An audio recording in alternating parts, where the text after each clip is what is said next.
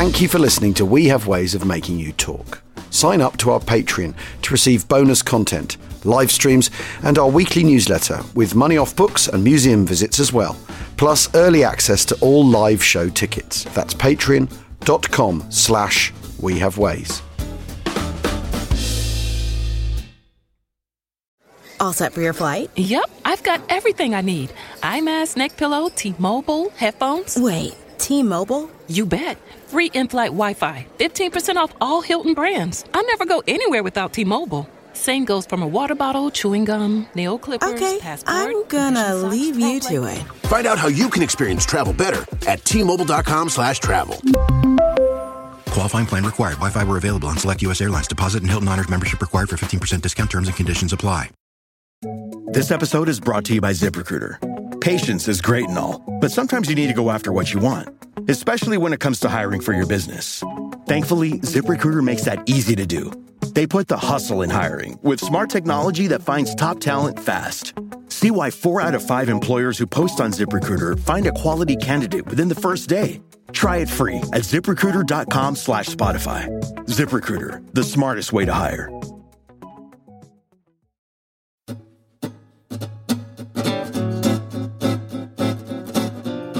Achtung! Welcome to our new podcast. I'm Al Murray. And I'm James Holland. We're going to talk World War II, pure and simple. We have ways of making you talk, is the name of the show. The Germans are pretending that they don't have an air force. And they're pretending that they are. The reason they're training these thousands of pilots is because people really like flying at the weekend. This is a propaganda weapon. And these were known as Goebbels' Schnauzer. Madagascar was the most strategically important place globally in the Second World War. We are fallible. Let's just put that out there right now. Is it true that Hugo Boss designed Nazi uniform? It's a machine gun. That's the best way of putting it. It would sound like tearing cardboard.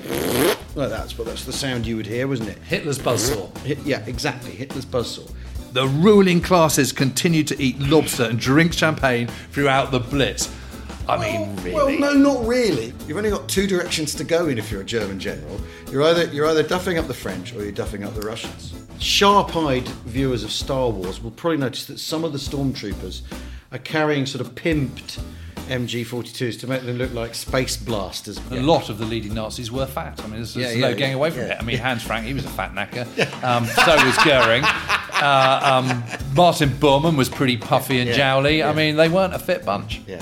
Well, we need to let the MG42 cool down now while I go and urinate on the barrel. Because what it's not is a pair of switches, and one's Nazi FM and the others, the Goering hour. When you say Teutonic, the word that almost always follows is efficiency. And actually, there's one thing that the Germans weren't, was efficient. How about we put a U-boat base on Madagascar?